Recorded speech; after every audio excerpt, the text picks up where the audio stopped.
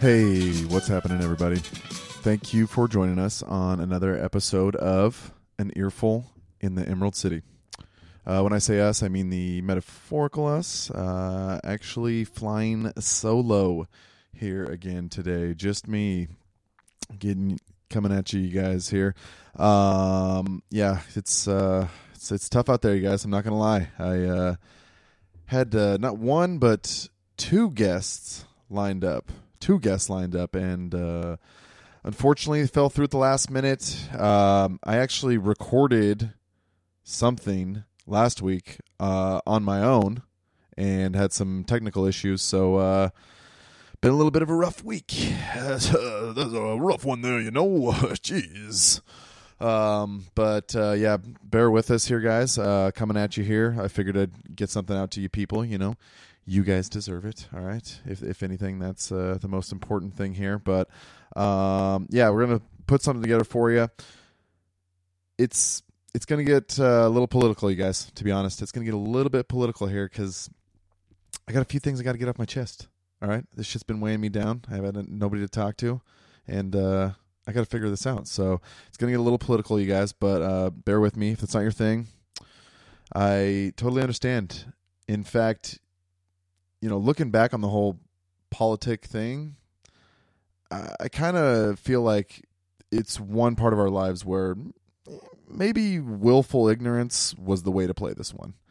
I mean, it's too late for me. I care way more than I should at this point, but might have been the better route here. Not really sure, but yeah, it's tough for me to do it a lot of times when I have these guests on. Sometimes because if that's not their thing, their eyes just completely glaze over and they give me the 1,000-mile stare, you know. So I figure if I get into it, might as well be a good topic for something to discuss when I'm by my lonesome. So yeah, what the heck, let's just get into it here, you guys. Get this thing moving. Why don't we talk about the big guy himself, the Trumpmeister. Less than 100 days into office now, and he's already got himself into a little bit of a foreign policy quagmire here. I'm sure you guys have seen some missiles were shot. Some Tomahawk missiles were shot. Very courageous way to fight war. You know, shooting missiles off of a ship from 400 or 500 miles away. Kudos for that move. Yeah, just I don't think anybody thought it was going to be this quick. I mean, less than 100 days in, and we're already going here with this one. And God, I got to tell you guys, it's fucking tragic. I mean, just more and more of the shit. Seems like it's never going to end. One fight after another, thing just keeps going. I mean, there's a lot of ways to look at this situation. I mean, there's people that have said he's making a statement, trying to show how tough the military is, try to show how strong we are.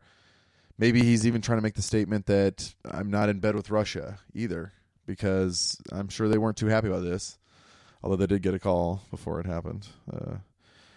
Hey, get all the really valuable stuff that you care about. Get it out of there. And then we're going to drop some bombs. But got us into this, and I don't know. It's kind of crazy to me how much people aren't really paying any attention to this. Like, you know, out of all the things that have been protested, out of all the things that have been protested in the Trump presidency, I'm not really hearing a peep out of anybody on this one. I mean, even the MSM isn't having too much to say about it, I feel like. Which I don't understand at all. Like, this is if anything, this is your chance to actually kind of be upset here.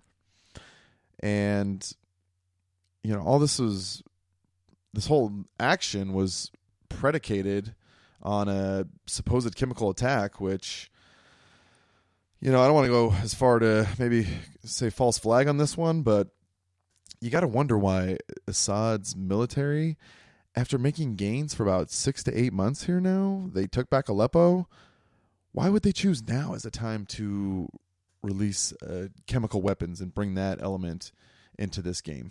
When they're consolidating their power, they're taking land, why would they go for that? I mean, Ron Paul pretty much came out and said it was a false flag, and I got to tell you, as that guy gets older, he seems to be more and more right about these things. I mean, the guy's 82 years old, and he's still smarter than anybody I know, it seems like. But so this whole situation, you guys, it's honestly, I don't even know completely what to think of it at this point. I mean, I could totally see this being Trump just flexing the muscle here a little bit, saying, hey, don't fuck around, everybody. And who knows why he thinks he needs to do that. Maybe he's doing that as a show of strengths, as a way to discourage, any adversaries of ours to come at us, to try us, to see what we're made of. Maybe he's putting his foot down early on here. I don't know. I mean, I guess that's kind of the rosy scenario that you would have to paint, but if it's not the rosy scenario, then it just feels like to me the same people behind the scenes are just calling the shots here once again, and the agenda is continual war. I mean, that's the only thing. We're almost setting up for a proxy war with Russia here.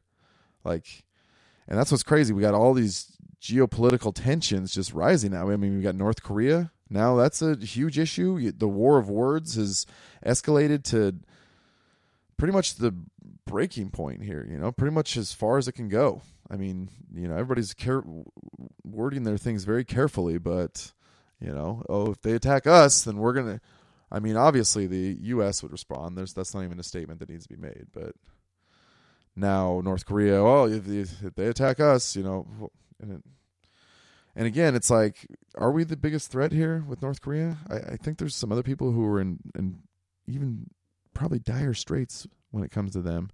And how come we're not hearing from any of them? Where are they on all this?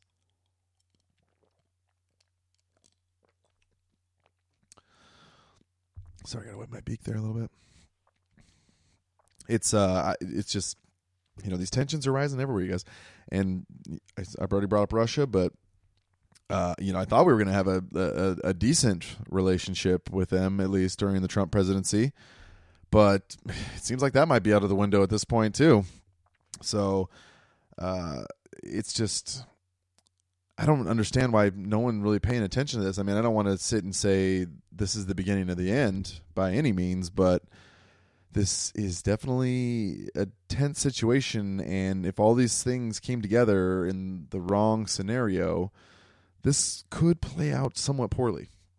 I mean, I don't know how this thing's going to go from here in Syria. I don't think that Trump would ever let us put boots on the ground, but I'm sure we got advisors there.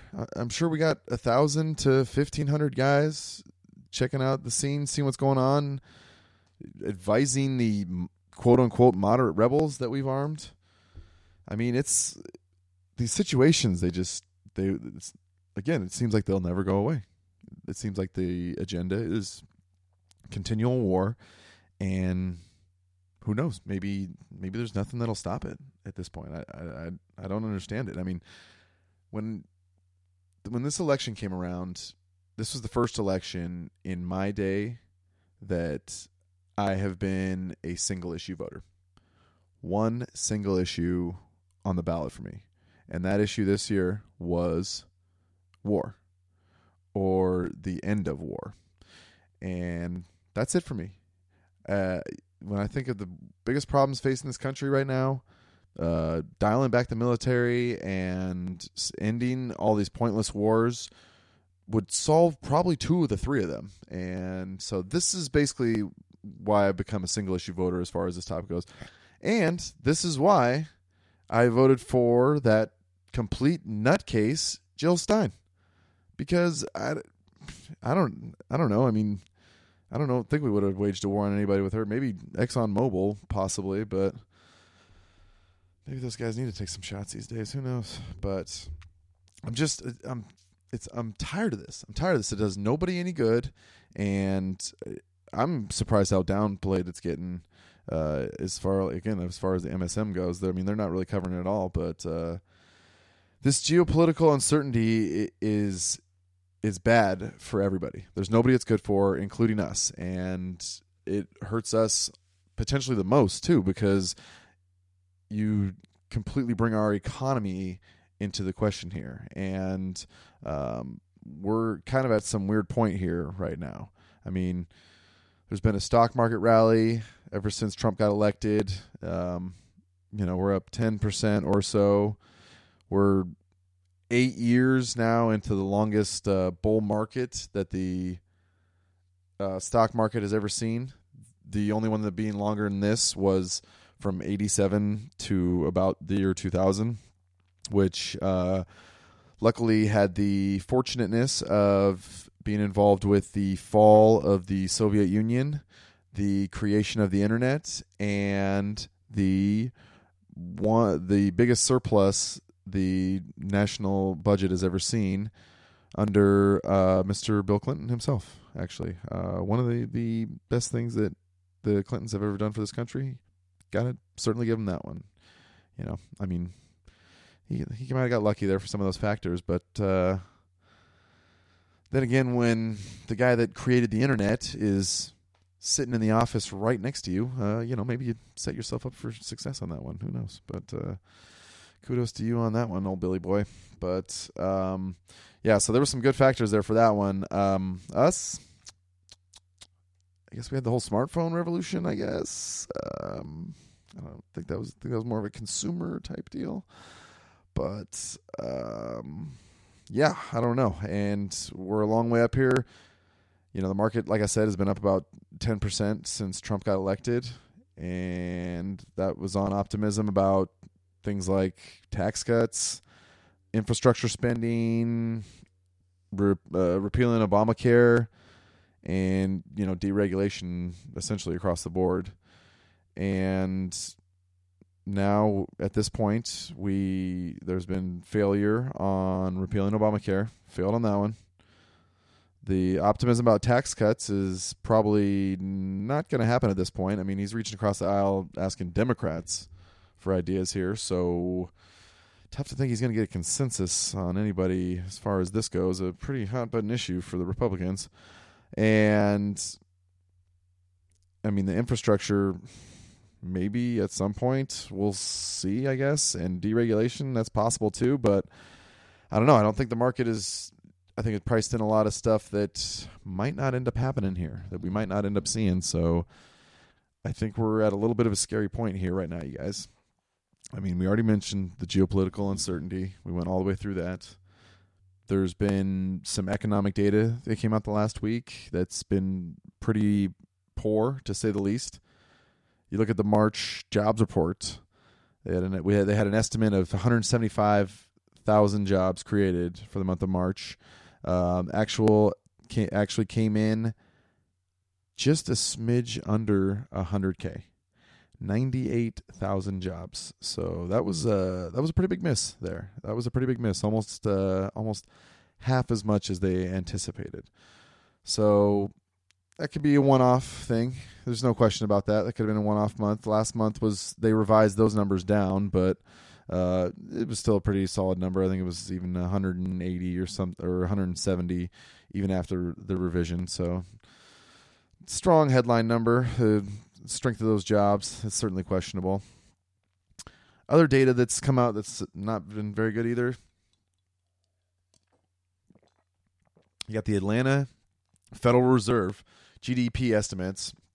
They were at the beginning of this year, they're about, I think it was 3.5. I want to say somewhere in there, maybe a little bit more, possibly a little bit less.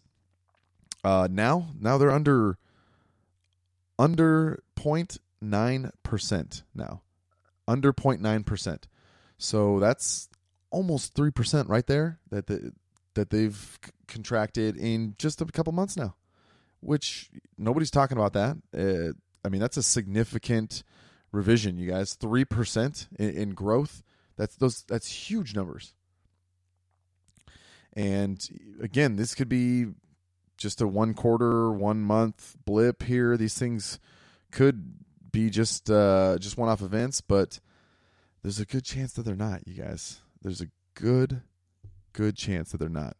And we're in a situation where if things do get ugly, it's tough to say how bad this one's going to get, you guys, because quite frankly, looking back on it, '08 and '09 probably wasn't as painful for this country as it needed to be.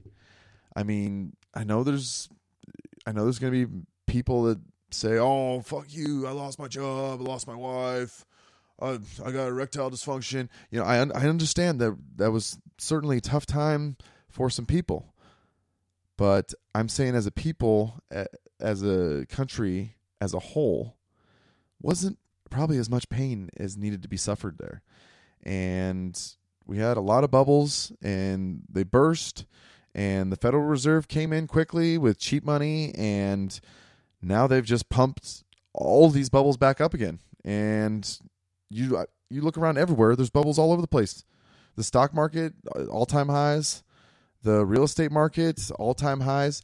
I saw a sign down the road for me talking about Shoreline real estate, and they said up 13.2% year over year.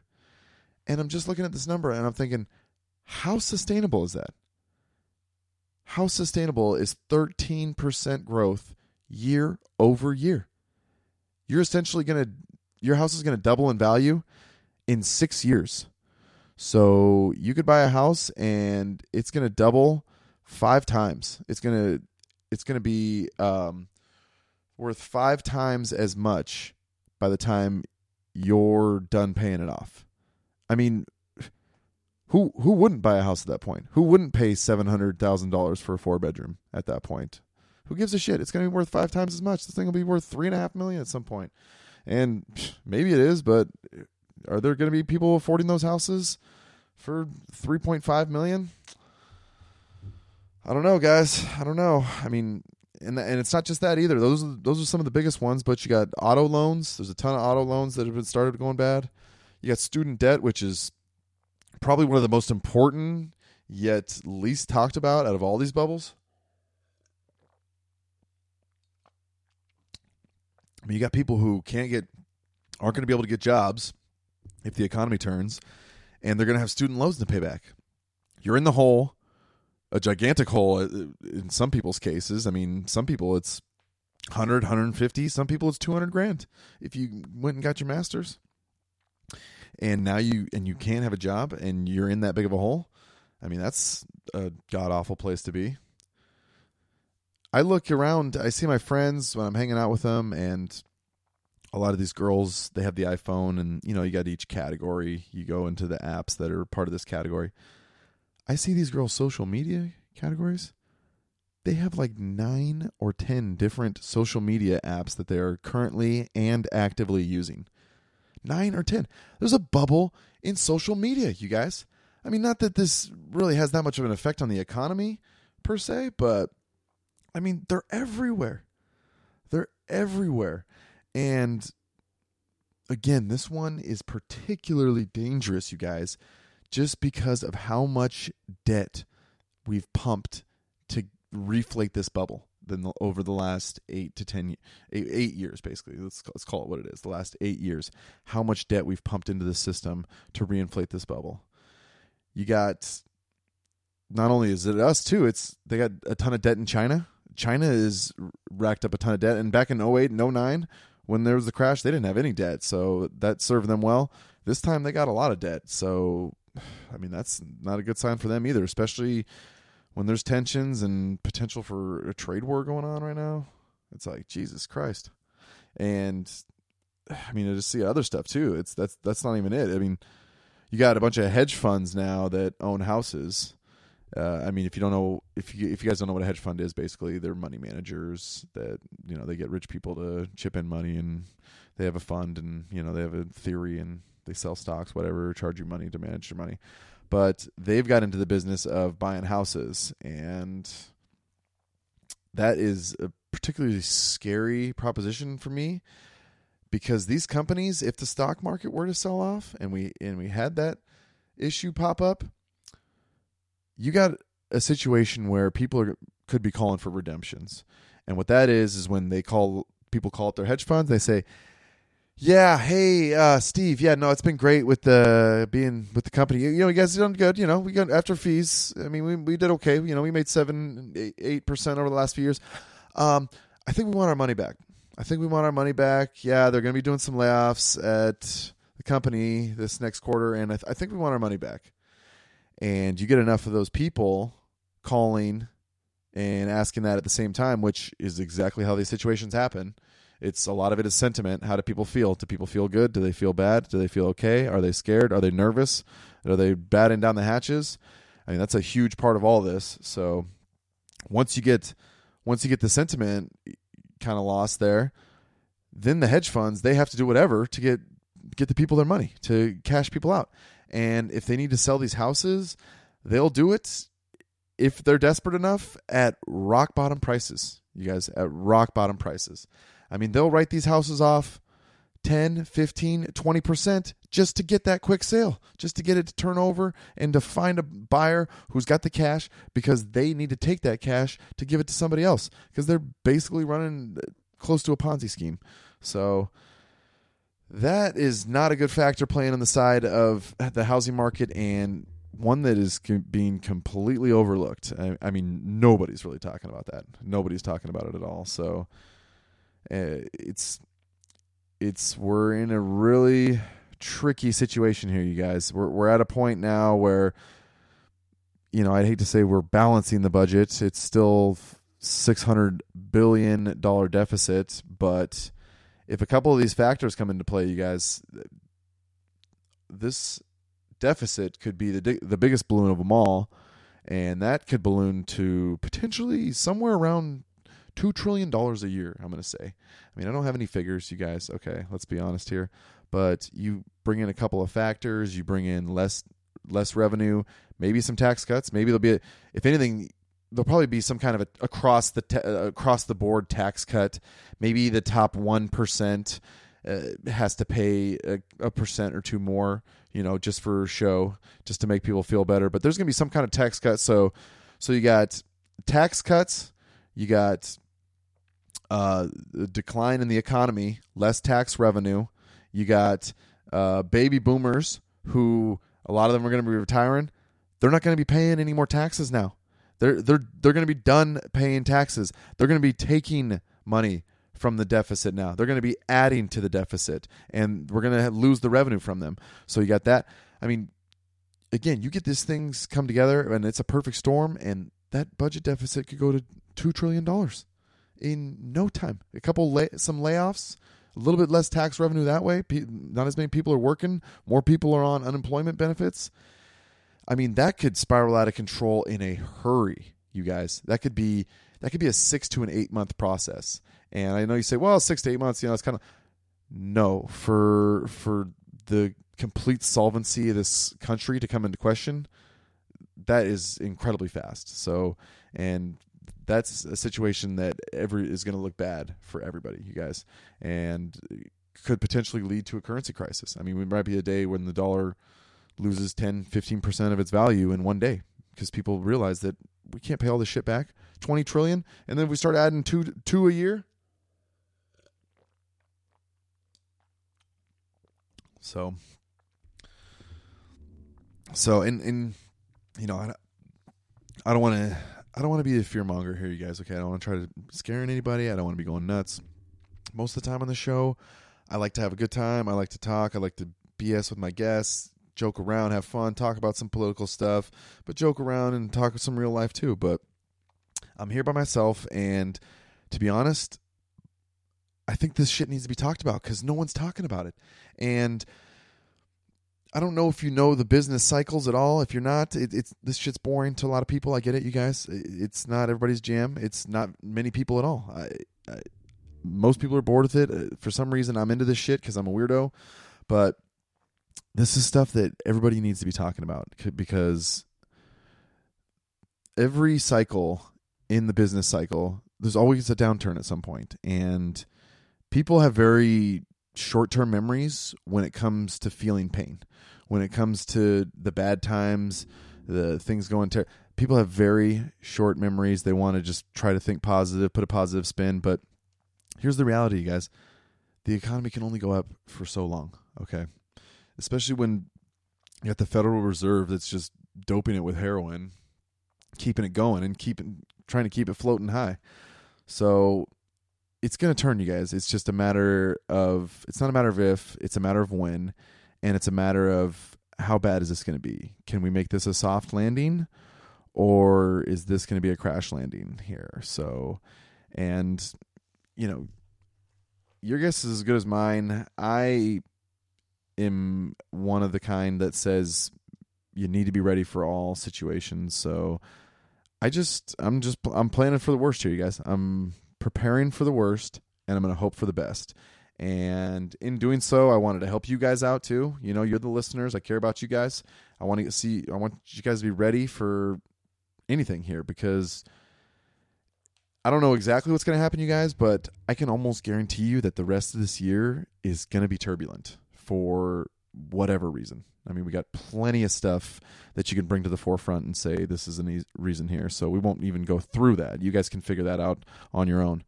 But it will be turbulent, and I want you guys to be ready for anything. So I got some tips here for you guys. I got 5 good tips for surviving the coming economic downturn. Okay.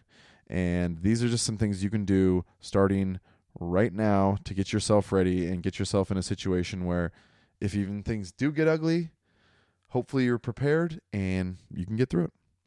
Because there's going to come a time, you guys, where the main thing we're going to want to do is just get through it. Just figure out a way, keep pushing on, and get through it. Okay. So here are my 5 tips to prepare for the coming downturn. Number 1, pay off all bad debt. Now, there's 2 types of debts. There's good debt and there's bad debt. There's good debt, which is assets that appreciate in value, things that you get dividends from, a lot of the like. And your house is a very hotly debated one when it comes to the shit shoe. There's 2 ways to look at it, in my opinion. I look at that as bad debt in the short term because you're on the hook for that payment every month. That has to come out of your finances, and it goes to the bank, and a good portion of that goes to the bank just in interest. So in the short run, that is bad debt. In the long run, it's good debt. Once you get to that point where you're paid off or you're getting it paid off pretty well, then it starts turning into good debt. But in the short run, it is bad just because you're on the hook for it. So if any way possible, you got to try to get rid of it. Now, more importantly, I'd say are things like credit card. Credit card is pretty much the worst kind of debt you can have. Consumer debt, it's usually for nothing. Me personally, I am battling right now paying off my own credit cards. I'm trying to practice what I preach here, and I'm effectively doing my best to get my credit cards paid off. I got a couple of them right now, and again, it's for some bullshit. I took a trip, actually, to be honest. I took a trip, spent some money there, thought I was going to have some work lined up when I came back, and things didn't pan out exactly how I liked, so didn't have that extra income to hold me over, but I'm working on this myself, you guys, and it's not easy. It's certainly not fun. I was breaking down the numbers the other day, and I was looking at it, and I was looking at all the payments I had to make, all to the credit card companies, and then one for me. I got to put some money in the savings, and I'm looking at it, and I'm getting the smallest cut out of everybody. Out of 4 or 5 players here, I'm getting the smallest cut out of everybody. I mean, what a fucking joke. What am I doing here? This is ridiculous. So I'm hammering away. I've basically set myself up with what I call a 10-month plan. Now, this basically means that right now I'm paying 10% at least of each of these credit cards. My largest balance, which unfortunately for me happens to also be my highest rate, that one I'm paying off extra fast. That one's getting about 15 to 20% each payment here because that one's eating me up the largest. And you always want to go for the highest rate stuff first, and you want to get that taken care of first and foremost. That way it makes your dollars more effective down the line when more of your dollars can actually go towards the principal as opposed to paying that interest each month. So get that paid off. Auto loans, if you guys get your cars paid off, this is bad debt. I mean, we all have to have a car. It's pretty much a way of life in this country where we live. But that being said, not everybody has to have a car payment, and the quicker you can get to that point of no car payment, the better.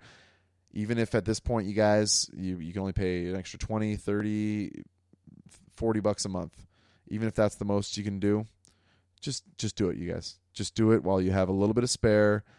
It's you're gonna say, man, that sucks, but pay more. But you're gonna be happy you did when you had something, because who knows, there might be some months down the line where you're gonna barely be able to come up with just the minimum that they ask for, and you're gonna be much better served paying that little bit of extra when things do get a little tight. So try to get that rid of. Student debt, that's another one that is pretty brutal, and honestly, that's tough, because the second you start making some income, you got to pay for that, and it's a lot of times that takes a long time, but you got to try to get it paid off, you guys.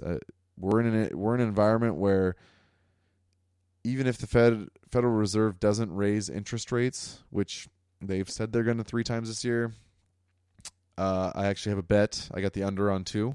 So they're already in for 1 this year. But again, this is all this economic data came out. So even if they don't raise, though, the rates are going up. Whether we like it or not, it's just a fact that that's how it has to go. So, and you want to have your stuff paid off as much as possible before those rates go up, because you think it's bad now. I mean, that interest will rise. That amount each month, it'll go from 80 to 100 to 120 to 150, and then you're paying a couple $100 a month just in interest alone, just to get back to zero from what you already owe these people.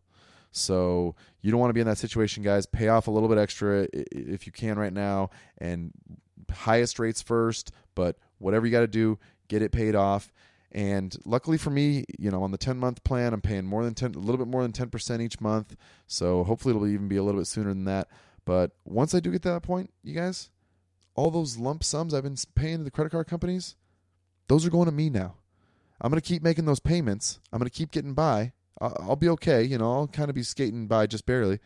But those payments are going to be going to me now. So that's going to be a really good feeling when that happens. And unfortunately, we're 7 to 8 months away from there. But time, you guys see it, it's flying by these days. So keep making those payments. Do whatever you can and get all that bad debt paid off. Number 2, lower your burn rate. This is going to also be known as tightening your belt. This is basically a process that we all need to do where we decide what our priorities are. We have to go essentially line by line and just say what's important and what's not, and prioritize things. See what is the most important, what's somewhat important, what's not that important, what can I go without with, because we need to have a plan, and you need to have some things that you can quickly get rid of or stop doing or cut back on that are going to help save you money and kind of give you some more wiggle room to work with. I mean, do you need that Starbucks every day? Do you always have to have it? Somebody was there's a Starbucks on Highway 99 going into Seattle, and it's a weird setup. You can't even go in. It's just drive through, but their drive through lane only holds about 7 or 8 cars. So somebody's waiting in line. They're sitting on Aurora Avenue with their blinker on, waiting to get in and get a fucking Frappuccino, or as I like to call them, a coffee milkshake. In the morning, they're sitting on the highway going 0 miles an hour, and people going by them 50 miles an hour because they're waiting to get a fucking Starbucks. I'm like, maybe just call it this day, Maybe say, hey, wasn't in the cards this day. I don't need to get rammed by one of the ducks and get, completely devastated in an accident here just for a fucking milkshake. This is ridiculous. So try to find those things, you guys, that aren't quite as important and that you can get rid of, and then you can say, maybe I'm okay with that. Lower that burn rate. Number 3, consider contingency plans. Okay. And along with this, keep yourself informed. This basically to me is the process of going through the what ifs. Okay, you got to play out all the different scenarios. Play them out so that you have at least an idea of what you would do if that situation were to arise. Now, this means you got to go with the best case scenario all the way to the worst case scenario. And in all honesty, the best case scenario, you really don't even need to go there. Okay, retarded, autistic sloth was going to be just fine in the best case scenario. They're going to get by no problem. Okay. Worst case scenario, this is the one that you need to have a plan for, you guys. Okay. This is the one that makes the most sense for that. Maybe it's not going to happen. Probably won't. Hopefully won't. It's pretty far off, but it could happen. And again, this is the one that you need to have a plan for, you guys, because the worst case scenario, when that happens, that's when you're going to see a lot of people who are caught off guard and aren't ready for this, and it's going to cost them severely because of it. So play out all the scenarios, go through them, you guys. Again, it's a little bit far-fetched, but you need to go into this at least with a little bit of knowledge and have at least a framework so that when you do see those red flags, you see that warning, you see Dow Jones Industrial Average down 4,500 points today. When you see that those red flags go off and those alarms are set, you know what to do. You know to spring in action. You know to say, oh boy, this is actually what we planned for. Oh, geez, so that means if this is happening, I got to start doing this. Oh, okay, all right, let's get moving here. And because if you guys wait to have a plan until that moment hits, it's going to be too late. It's going to be too late. You're going to miss your opportunity. Things are going to happen. You're not going to be able to go to the store and try to get some supplies. People will already have taken everything off the shelves. I mean, you guys need to play out all the scenarios in your head. Again, they probably won't happen. They hopefully won't happen, but they could happen. And therefore, you need to have at least a framework of a plan going into those situations. Otherwise, especially if you're somebody who has a family and kids. Okay, if you're just a single person, then do whatever the fuck you want. That's up to you. That's your deal. But if you have other people that are counting on you in your life, you need to consider these things, you guys. So stay informed and always consider contingency plans. Number 4, start storing / stocking up on goods, foods, supplies, non-perishables, things of that nature that would come handy in the long run. Okay. This is just a good thing for anybody to do. This isn't even survivalness or apocalypse or Armageddon type stuff. This is just what you should be doing basically as adult. I mean, you go to the store. I see these people, I have these friends who will go to the store and they like, we'll just say a particular type of soup. Okay. Campbell's chunky chicken noodle, they really like that soup.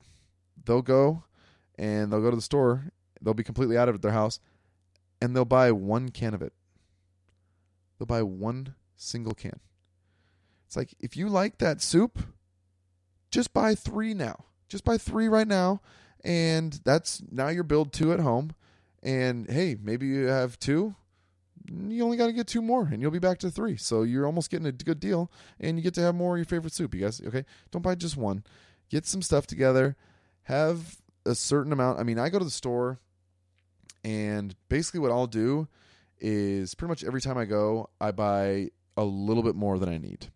I see what I need on my list, and then I go to the canned goods section or the dry goods section, and I just grab 3, 4, maybe 5 if I'm feeling extra spendy, extra things, and it's after a while, you guys, it starts building up. Your pantry starts having some meaningful rations in it. And that's the thing. That's what you guys want, because you don't want to be having your shelves look bare because you hadn't gone to the grocery store in 2 weeks when the shit hits the fan. I mean, that's not going to be good. You're going to be in a bad situation as far as food goes in a matter of a week or 2. And that's not where you want to be. You want to have at least enough to maybe sustain a month or 2. 3 would obviously be better, but you just start stacking up a little bit by little bit, you guys. And here's the thing: if shit doesn't hit the fan, if nothing happens for a year, 18 months, and you start stacking now, imagine how set and prepared you're going to be at that point. And best case scenario, if nothing happens, then you just got a shelf full of food. You got a bunch of options. And hey, you want to not go grocery shopping for 2 or 3 weeks? That's fine. Just, burn through some of the stock you got there at home. No problem. It's a good problem to have. I mean, I'm to the point now where I can't put too much more. I got 4 completely full shelves of canned goods. I got a couple boxes that are full of canned goods as well that are just sitting on the ground, just waiting, to be picked up and thrown in the trunk of my car, need be. I mean, there's plenty of stuff in there. So myself alone, I could sustain myself at least for probably 3 months on the food that I got if I rationed it well, which again is enough time to wait this thing out, see what happens, lay low for a couple months, and then maybe have another different escape plan. So just a part of being prepared for whatever is having those things around. And this is going to sound like a huge lush, but even booze, you guys, anything of value. I mean, I buy bottles of wine. I don't like wine particularly, but it's not bad to have them around. A decent bottle of wine is like $7. And so I have like 9 or 10 around, and I never drink them.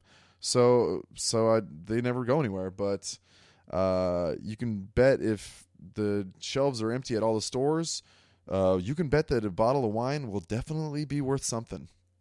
Okay, I don't even care if it's a Sutter Home. All right, it'll be worth something. Anything that's worth money. I mean, around here, even marijuana, you guys, even marijuana will be worth something if worst case scenario situations come to be. I mean, you can't eat a $20 bill. You can put a little bit of weed in it and smoke it from it, but nonetheless, that weed is the much more important element there. So anything that can store value, you guys, that people are going to want.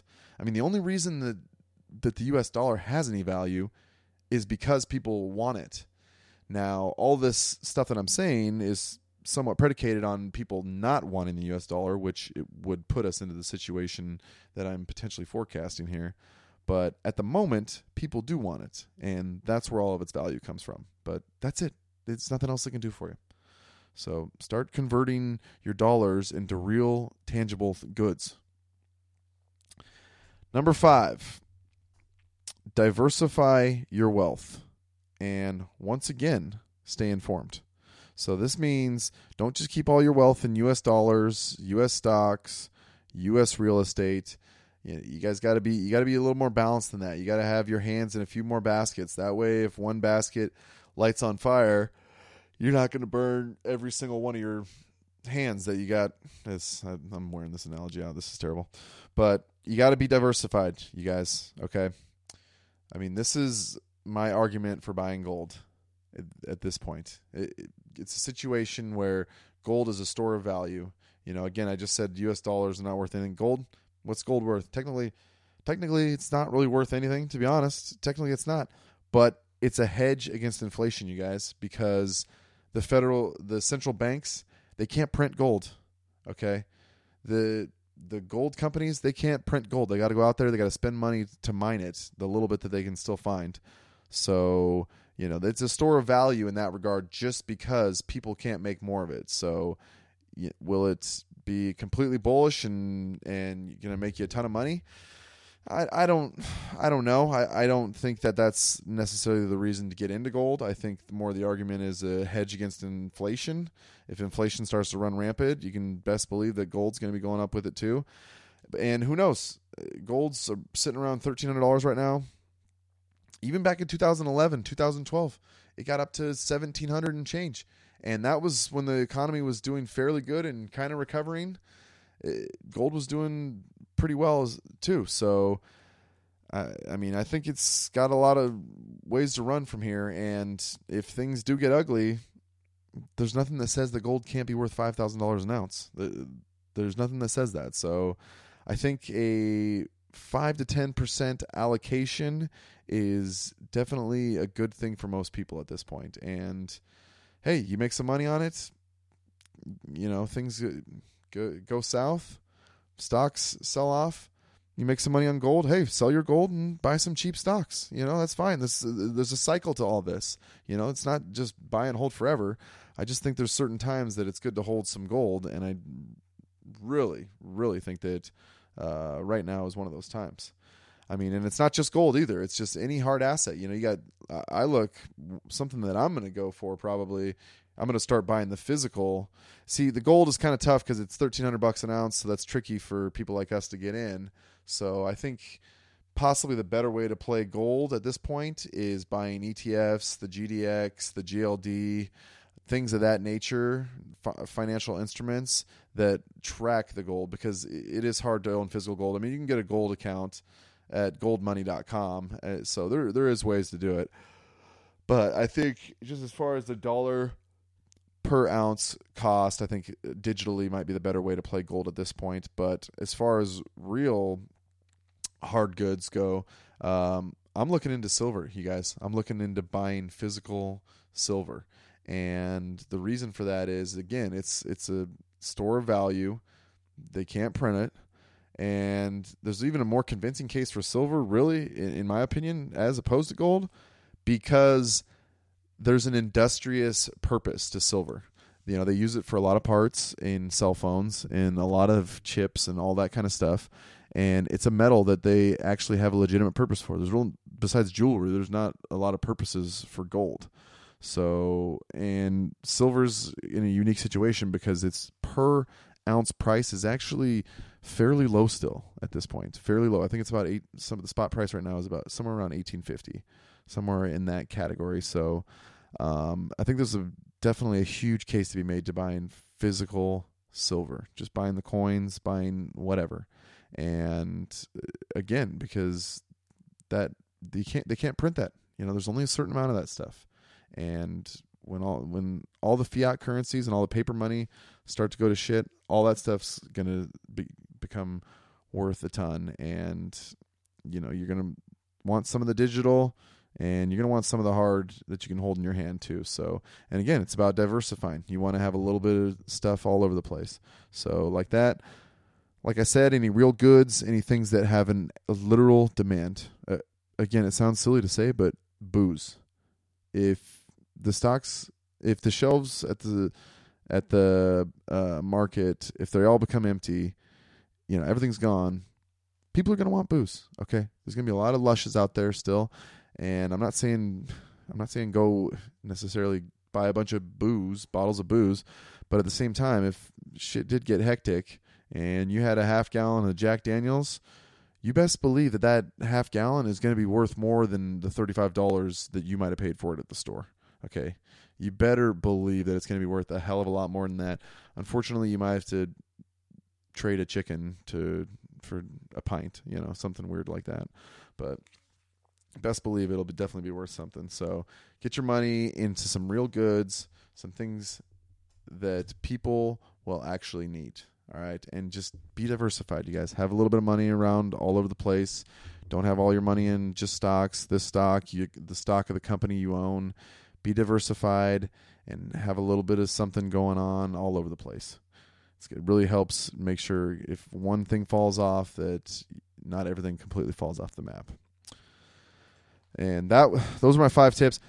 I actually, now that I'm thinking about it, I actually left one off too, and this is actually really important, so we'll just say it's 6, even though 6 is a weird number for tips. People don't like that, but 6-inch with a tip, that's different. Last one, number 6, and maybe the most important here, guys. And this is the one that we can do the most about too. Be appreciative, you guys. Okay? Be appreciative of what we got.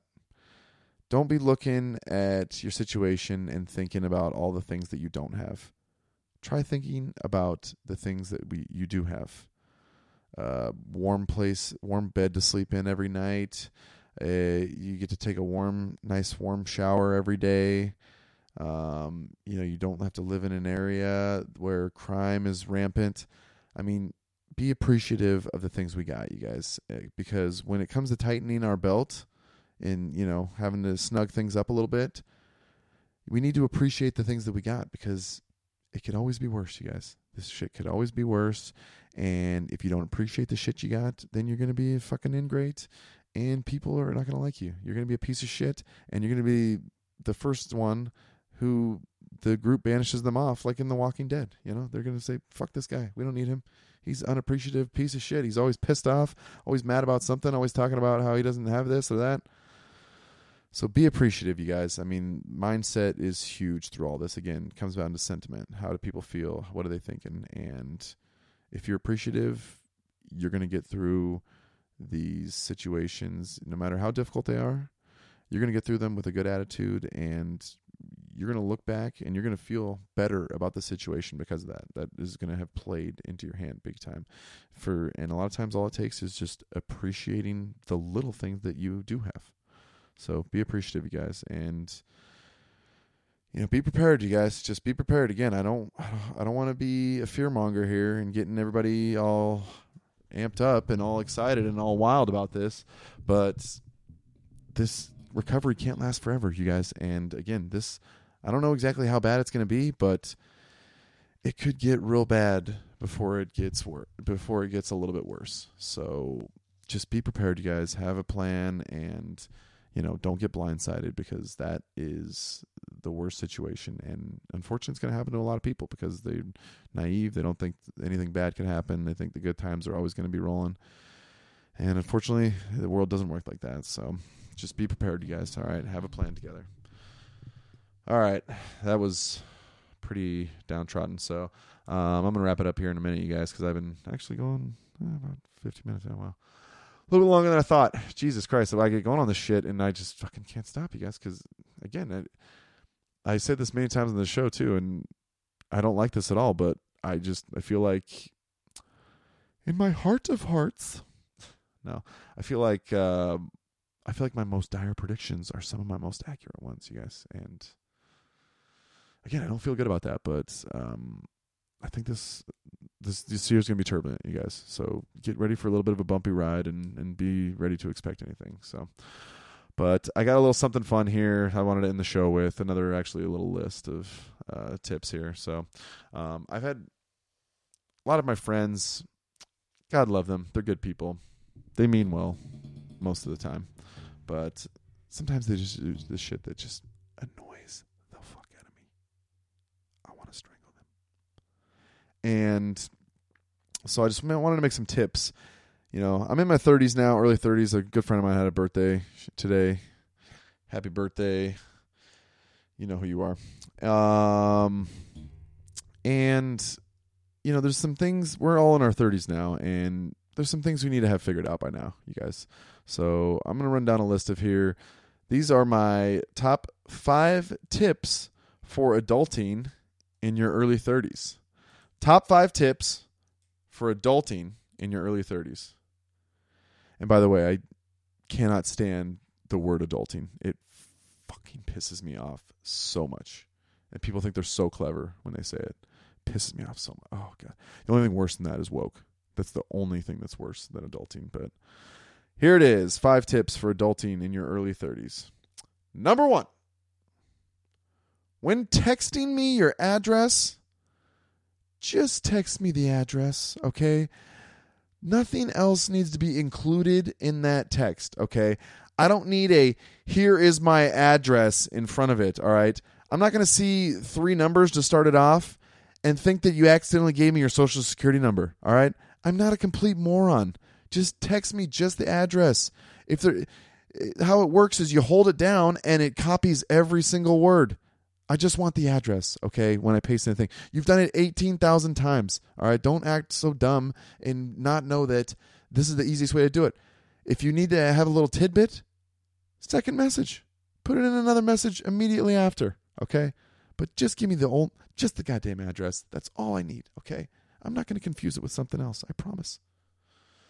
Number 2.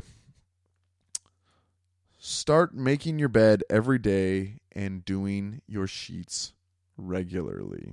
Okay.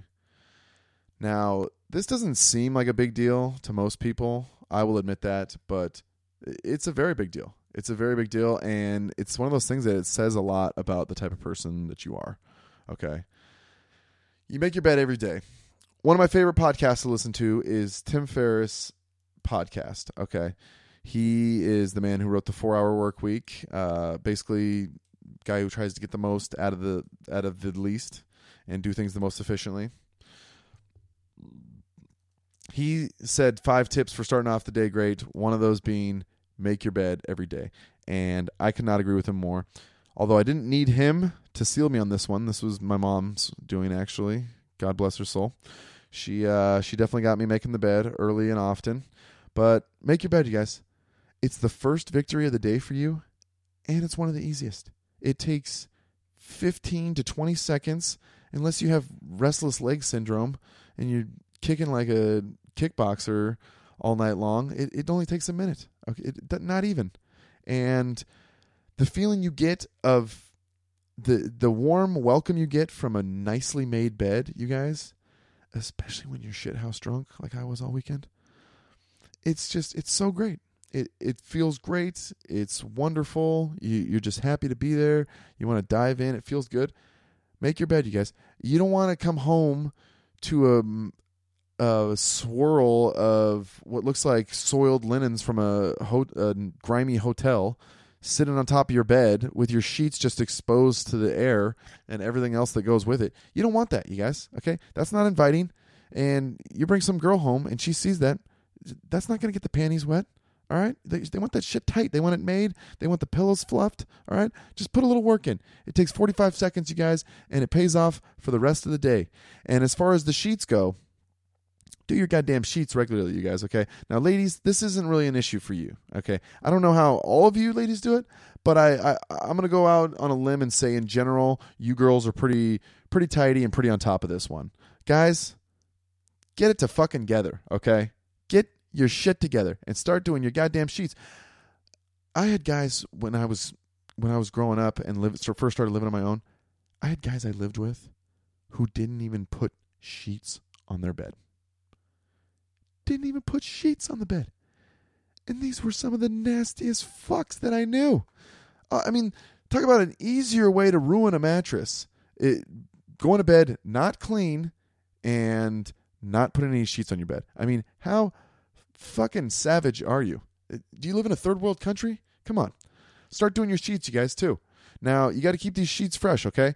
I know these people, they want to go months and months without washing them. I know some comedians that do. I won't call them out by name, but I know they're certainly out there. But here's how it goes as far as sheets goes, in my opinion. The frequency of you doing your sheets all comes down to how much booty you're getting, okay? And, you know, I don't need to hear from you. You don't have to blow smoke up my ass. You don't got to, prove yourself to me. Okay, just be honest with yourself. And if you're getting laid pretty frequently, in a serious relationship, I mean, again, it probably won't be a problem because if there's a girl in the relationship, I'm sure she'll, crack the whip as far as this goes. But you got to be doing the sheets. If you're getting regular booty, you got to be doing the sheets every other week at least. Maybe, if not, maybe once a week. You guys, okay, if your room is smelling like Badussy, all right, because we all know about that wet spot, and nobody can control that. Nobody knows when it's going to happen, and you're not gonna lay a towel down every single time. I mean, come on, talk about killing the fucking mood. Give me a break.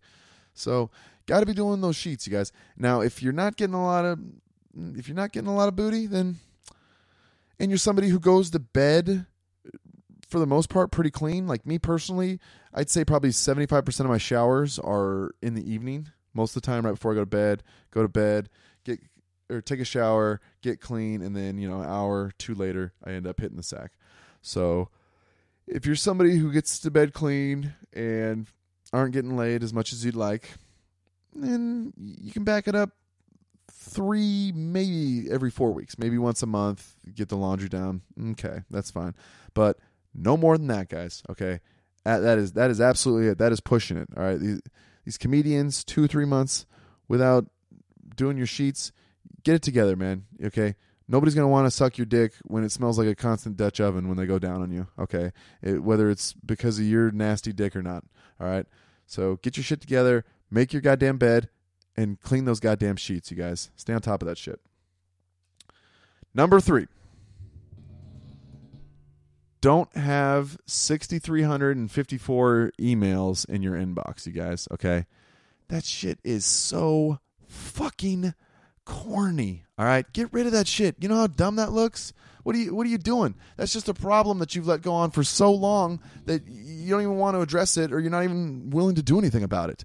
I mean, get that shit down, okay? Just delete them all. Who gives a fuck? Delete them all. I don't care. Oh, where are their work emails? Oh, yeah, I could have missed something. No, you're not even going to open most of those again. You're going to stress about it for 20 minutes after you delete them all, and then you'll forget about it. You're never going to think about it again. It's like an old love note, eloquent love note that somebody wrote you in junior high. It's like, oh, yeah, it made you feel good at the time. Yeah, at the time it felt great, but it was also coming from a 12-year-old who didn't know anything about life, so it doesn't really mean anything, all right? Just get rid of them. Get rid of them. You don't need them. It looks corny. It looks tacky, especially if it's your work email. That's ridiculous, all right? Maybe save the last 20 and get rid of the rest, all right? I'm going to call you out on that shit every single time. And old voicemails too, get rid of them. And, I mean, unless they, actually bring joy to you, you bring a smile to your face, make you laugh. Get rid of them. Number 4. This is a big one. Quit thinking about yourself all the goddamn time, all right? Now, those of you that have kids, this one doesn't really apply to you. But unfortunately, with my friends, that's only about 30 to 40% at this point. So hopefully that one doesn't apply to you. I shouldn't say for sure, but hopefully it doesn't. But quit thinking about yourselves, you guys, okay? Perfect story of an example of this. I'm at the gym the other day, and this guy's doing some deadlifts. Seen him there a couple times. White guy, big untamed beard, of course. Wearing the Aqua Sox shoes in the gym. So immediately right off the bat, don't like him. He's doing some deadlifts and he's packing some weight on there. He's putting some big pounds up. I'll give him that. He's putting up somewhere around 300, maybe 350, somewhere in that range. Guy is dropping the weights so goddamn loud though that it's like a small seismic event in the gym every time he drops it. And not only is there percussion from the sound itself, but the whole building shakes from it. The whole fucking building. And he just keeps going unabated. And it finally gets to the point, I'm looking around and I see other people and like, oh, geez, they got like that, the eyebrows going up like, whew, man, this is kind of rough here, Like completely throwing everybody off their game. It's like there's a firecracker going off in the corner of the room. People are trying to work out, focus, to be determined, run as fast as they can, and there's a firecracker going off in the back of the room. So I got to the point where I just went over and I talked to the guy. And I was like, dude, buddy, you gotta drop the weight a lot lighter, man. I mean, come on, you gotta. And you know what he gives me? He goes, dude, you don't know how much weight I'm lifting here, man. You don't know how much this is. I was like, oh my god, you're such a fucking bro. You're such a goddamn bro. I was like, I get it, man. I respect that. That's a lot of weight. That's definitely tough. But if you can't drop it, then maybe you don't need to be picking it up. Every single person here is getting out of. You're completely putting them out of their focus. Every single person here is being distracted by this. I was like, and then I was like, I can't believe I'm even having to tell you this. I can't even believe you just can't even just realize this, man. And it was kind of weird because like it never even really escalated at all, but still just telling him that he needed to do something like really got my blood flowing. It was kind of weird, but almost like it was a fight that was I guess that's just like your instinct as an animal to be prepared for any situation. Ooh, there's a callback for you guys. But yeah, it's like just have some self-awareness, you guys, okay? It's not all about you. You pay $50 for access to 70, 80, 90 different machines, weightlifting machines. You pay $50 a month for that because you got to share it with the rest of us, okay? That's how it works. So quit thinking about yourself and maybe try to think about people around you, at least when you're in public, okay? When you're in the privacy of your own home, you can be as selfish as you want. Do whatever you want. But when you're at the gym, maybe kind of think of some other people here, pal. Thanks. Appreciate it, Aqua Sox guy. All right. Number 5. This is probably the biggest one to me and the most frustrating one I see with some of my friends. Stop living with your parents. You guys, we're in our 30s now. We're in our 30s. if it was the 1970s, the 1960s, we would be shamed by our peers for living with our parents still. We wouldn't have any friends unless both of our parents had 2 massive strokes and we were taking care of both of them simultaneously while working 2 jobs. We would be shamed by all of our peers for living with our friends. I see this all the time too with my friends. It's not even, there's a lot of them. I mean, and granted, I'll give you guys, real estate prices are through the roof. Rental prices are right there with them. You know, that's how the system works. But come on, you guys, figure it out. There's something. I haven't lived with my mom. I'm 31 now. I haven't lived with my mom since I was 25. And when I moved out of her house when I was 25, I didn't even have a job. I didn't even have a job at the time. I just had some money saved up and got myself a situation where my rent was low enough that it was going to be, I was going to be able to scratch and beg and borrow my way to make it happen, even if things did get ugly. You know, I was in for a good deal. I had a low burn rate, and so I was going to be all right. And I'm not telling you guys this because I'm trying to brag. Oh, look how cool I am. I don't even need a job. No, I'm not saying that at all. All I'm saying is that if a fucking dink like me can pull it off with no employment, you that has a steady job, you should be able to figure this out. Okay, there should be no excuses for you. You should be able to figure this out. And the way these people play it off too, and some of these people, I know one guy, he's living back with his parents. Guy just bought a snowmobile. Just bought a snowmobile and lives with his fucking mom. I mean, who would want to fuck you? Who would want to fuck you when your priorities are that out of whack? You're a complete retard. You're a complete idiot. And I hear other people too. They're, oh, well, you know, yeah, I just bought a car. Just got a car. But I am moving back in with my parents. And it's just like, oh my God. Like, does your independence not mean anything to you? I mean, I love my mom, but fucking 45 minutes at a time, tops. I need to be able to pull the ripcord whenever. I can't do that if she's right down the hallway. Plus, I don't want to be around that all the time. You know, I need something motivating. Give me a fucking break. I don't need that shit. So, come on, you guys, get it together. I know it's tough. Okay, I'm not saying it's completely easy, but if you guys have steady work, there's no reason you shouldn't be able to get 1 or 2 roommates and find a place that you can reasonably afford. You guys, okay? Get your shit together, guys. We're in our 30s now. We have to, at some point, start acting like adults and quit blaming everybody else for our issues and fucking pull it together and figure this shit out, okay? And I'm just as bad as everybody else, and I'm doing my best here, but yeah, hopefully if I can stick to my own tips here, maybe you can make it happen. We'll see, but I better call it quits here, though. Hope you guys enjoyed that. I don't know, that was just kind of something I threw together. I just see these little things. I see them all the time, and it's fucking infuriating to me. And I want to call my friends out, but I don't want to. I usually actually do try to not be too much of a dick. You know, I mean, I'll throw a jab here or there, but I try not to be too much of a dick. But fucking hey, man, shit just eats me away sometimes. But speaking of eating away, I ate away a bunch of time here, and I gotta get going. I gotta wrap this thing up. I got a show tonight. I'm gonna maybe try to get to the gym. That might be tough, the time we're at. But thank you guys for listening. Another episode of An Earful in the Emerald City. My apologies on last week, you guys. I screwed the pooch. I'm not gonna lie. I did not come through. I did give it some effort, but clearly wasn't enough. But I'm gonna try to make that right. I'm going to try to fix it. I'm going to try to make that right, you guys, and we're going to try to get it going. I'm going to see. I might be able to pull another show for this week, maybe this weekend. We'll see. No promises, but if not, we'll definitely get something going here for you guys, and we'll keep it going here on An Earful in the Emerald City. Again, thank you guys for listening. Appreciate you joining us here again. 75, episode number 75. Got a little bleak, got a little doom and gloom here, you guys. Again, I care about you guys, and I want you guys to be prepared for whatever, and I don't want you guys to get blindsided because a lot of people are, and I don't want you to be one of them. So it's a little dull and it's a little dreary, but again, you got to be ready for anything. The person who's ready for anything is going to survive anything, and I want that to be you guys. So have a plan, be ready, you guys, and like I said, be appreciative. Speaking of appreciative, I appreciate all you guys listening. Thank you for joining us once again, episode 75, and we will talk to you guys here real soon. Thank you guys for joining us. We appreciate it.